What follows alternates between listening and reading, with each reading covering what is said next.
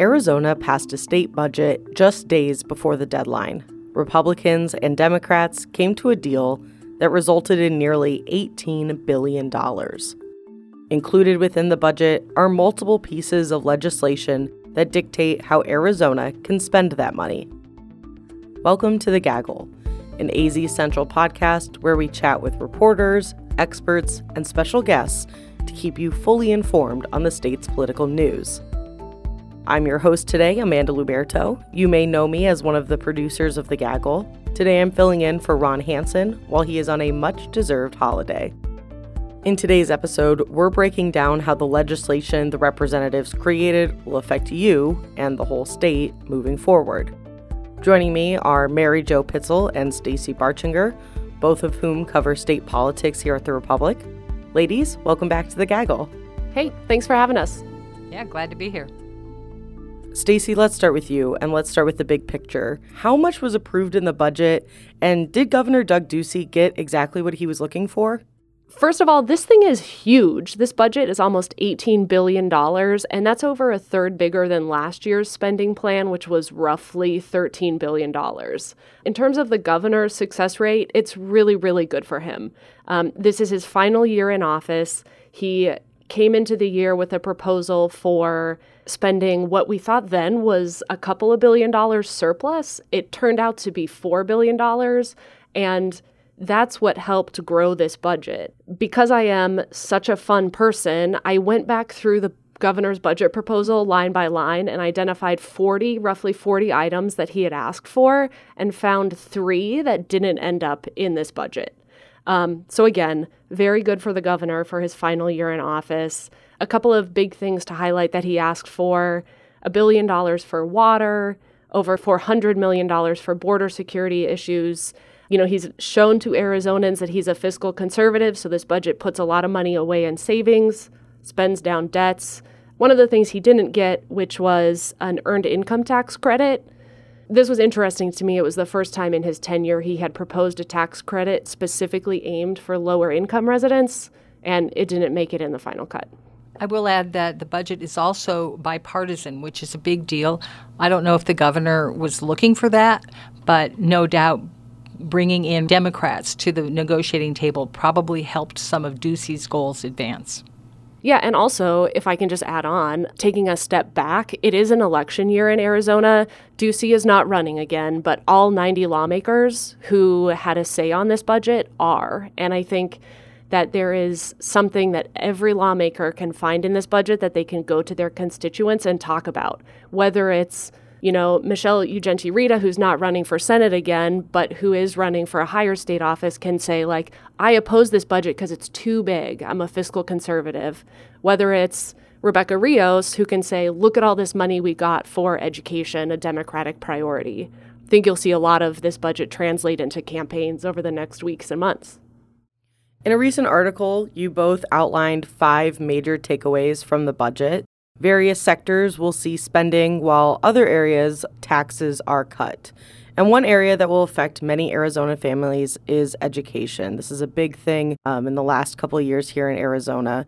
The new budget is allocating $1 billion for public education. Given the fight by educators and their supporters to increase funding in schools, how significant is this $1 billion? Oh, this is a really big deal. It also came with a big price, which I'll get to in a little bit.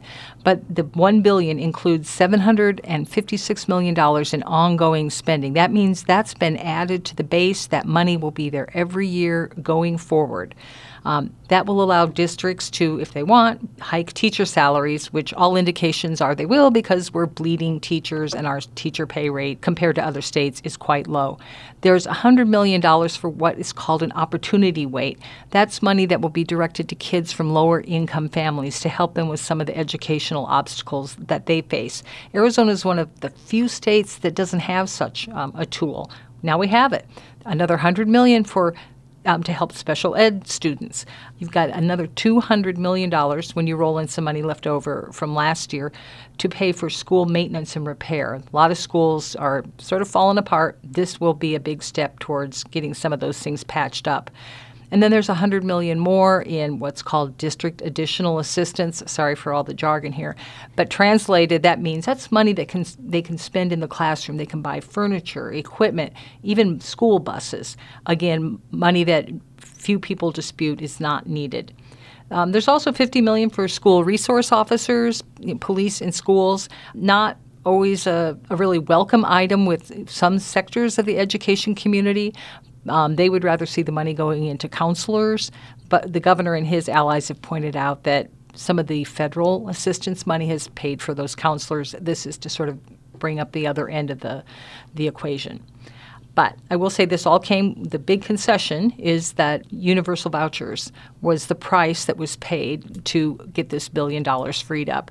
There were a couple of Republicans in the House who were not going to vote for vouchers. We're not going to vote for vouchers. They were against it. But $1 billion was very persuasive. And then one caveat, none of this great spending means anything unless the legislature raises a spending cap called aggregate expenditure limit. That hasn't happened. We're told that there's a deal that the governor will call lawmakers back into a session before this year is up to indeed waive that cap. But we'll see, and we'll keep Gaggle listeners updated on that. What about charter schools? Are they included in this? Yeah, they are. They benefit from all of this, with this one exception. They're not subject to the spending cap because they didn't even exist when it was created 4 decades ago. That's how old and many argue outdated the formula is. If that cap is not raised, well, the budget is going to put about a $700 per pupil increase into the schools. But if that cap's not raised and the schools have to cut budgets, that's going to be a $1,700 cut per student.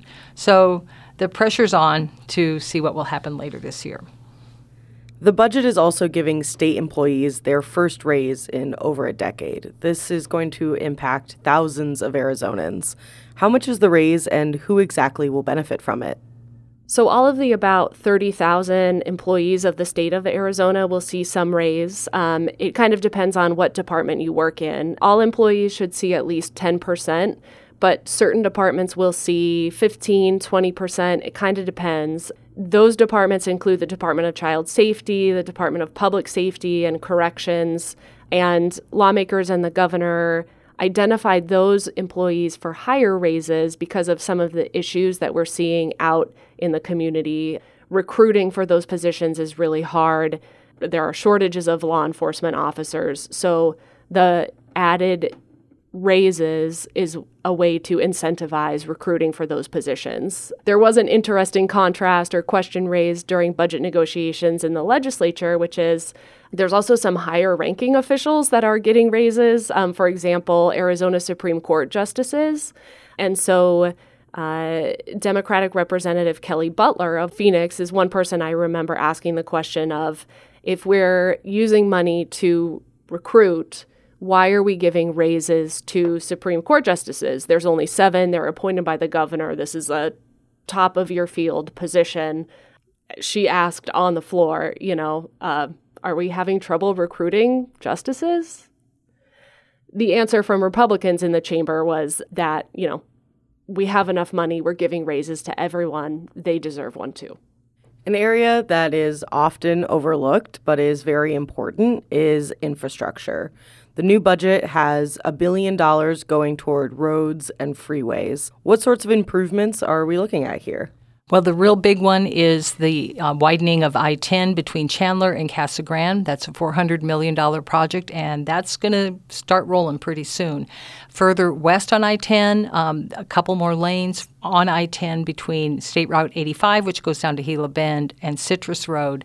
There's $1.5 million to build out a roundabout in the Prescott Valley area. And then there are the special asks. A lot of these projects were special nods to lawmakers, but sound barriers along the Loop 101, one near 16th Street, which was sought by Senator Paul Boyer, and one between 51st and 59th Avenues, which was sought by House Majority Leader Ben Toma. Yeah, these really were seen around the Capitol as ways to buy support from lawmakers for the budget. But, it's also probably one of the ways that average Arizonans will see the budget in their daily lives, right? Road improvements, sound walls that they care about in their communities. it might take years for these to come to fruition, but Arizonans will see the impact of these budget spends. Now, building roads and freeways is, like you said, it's going to take a long time. It's going to take years. Something that will affect Arizonans immediately is new stipends for foster care. Can you expand on what happened there? Yeah, this has been a long sought after goal from many people in the child welfare world. So kinship foster care is when a family member, a grandmother, an aunt, a sister, or brother, takes in children who have been removed from their parents. These people get about $75 a month in support for taking care of these kids on behalf of the state. That stipend's going to go up to $300. That's what having a big budget surplus can do for you. And it's widely regarded as a very positive move because keeping kids with family as opposed to putting them in a foster home or a group home is preferable. But they're not forgetting foster homes. Everybody in the foster care system gets paid a stipend every day to cover costs for diapers and shoes, and that amount is doubling from like $1.50 a day to $3. It depends on the age of the child, but that will make a big difference for many foster parents who often pay out of their own pocket for this. They're increasing the amount for foster kids who have aged out and are starting to live on their own. There's a transition program. This will give them $1,200 a month to help cover rent and other living costs. And lastly, a home visiting program called Healthy Families is going to get $10 million next year, and I think it's $35 million over the coming 3 years. And this is seen as a preventive program because it gets to families who might be at some level of risk and helps sort of work them through their problems. All that money starts to flow now. It's as of July 1. All right, so shifting gears from spending to saving, the new budget is eliminating the state equalization tax. First of all, what is that and who will really benefit from it? The equalization tax is used to help fund the schools. This move, getting rid of the $300 million tax, is a tax break for property owners statewide, but it basically just shifts that $300 obligation onto the state's general fund, which is paid for by our sales taxes and our income taxes. The biggest beneficiaries of this will be the bigger property owners. If you take $300 million, spread it out over the whole state, that's not a lot for your individual little home, but it could be a lot if you own maybe a power plant on the west side of the valley. Also in the budget is the continuation of the flat income tax rate that lawmakers approved last year. It's going to take about 2 years to phase that down to the 2.5% rate, and this budget takes that first step. We'll be keeping an eye out as things unfold, including the upcoming primaries, of course. Thank you both for coming in today, being on The Gaggle. Happy to be here. Always fun to talk about money. Thanks for having us. If people want to follow your work on Twitter, where can our listeners find you? I'm at Mary J. Pitzel, and that's Pitzl. And I'm at S. Barchinger. It's SBARCHENGER.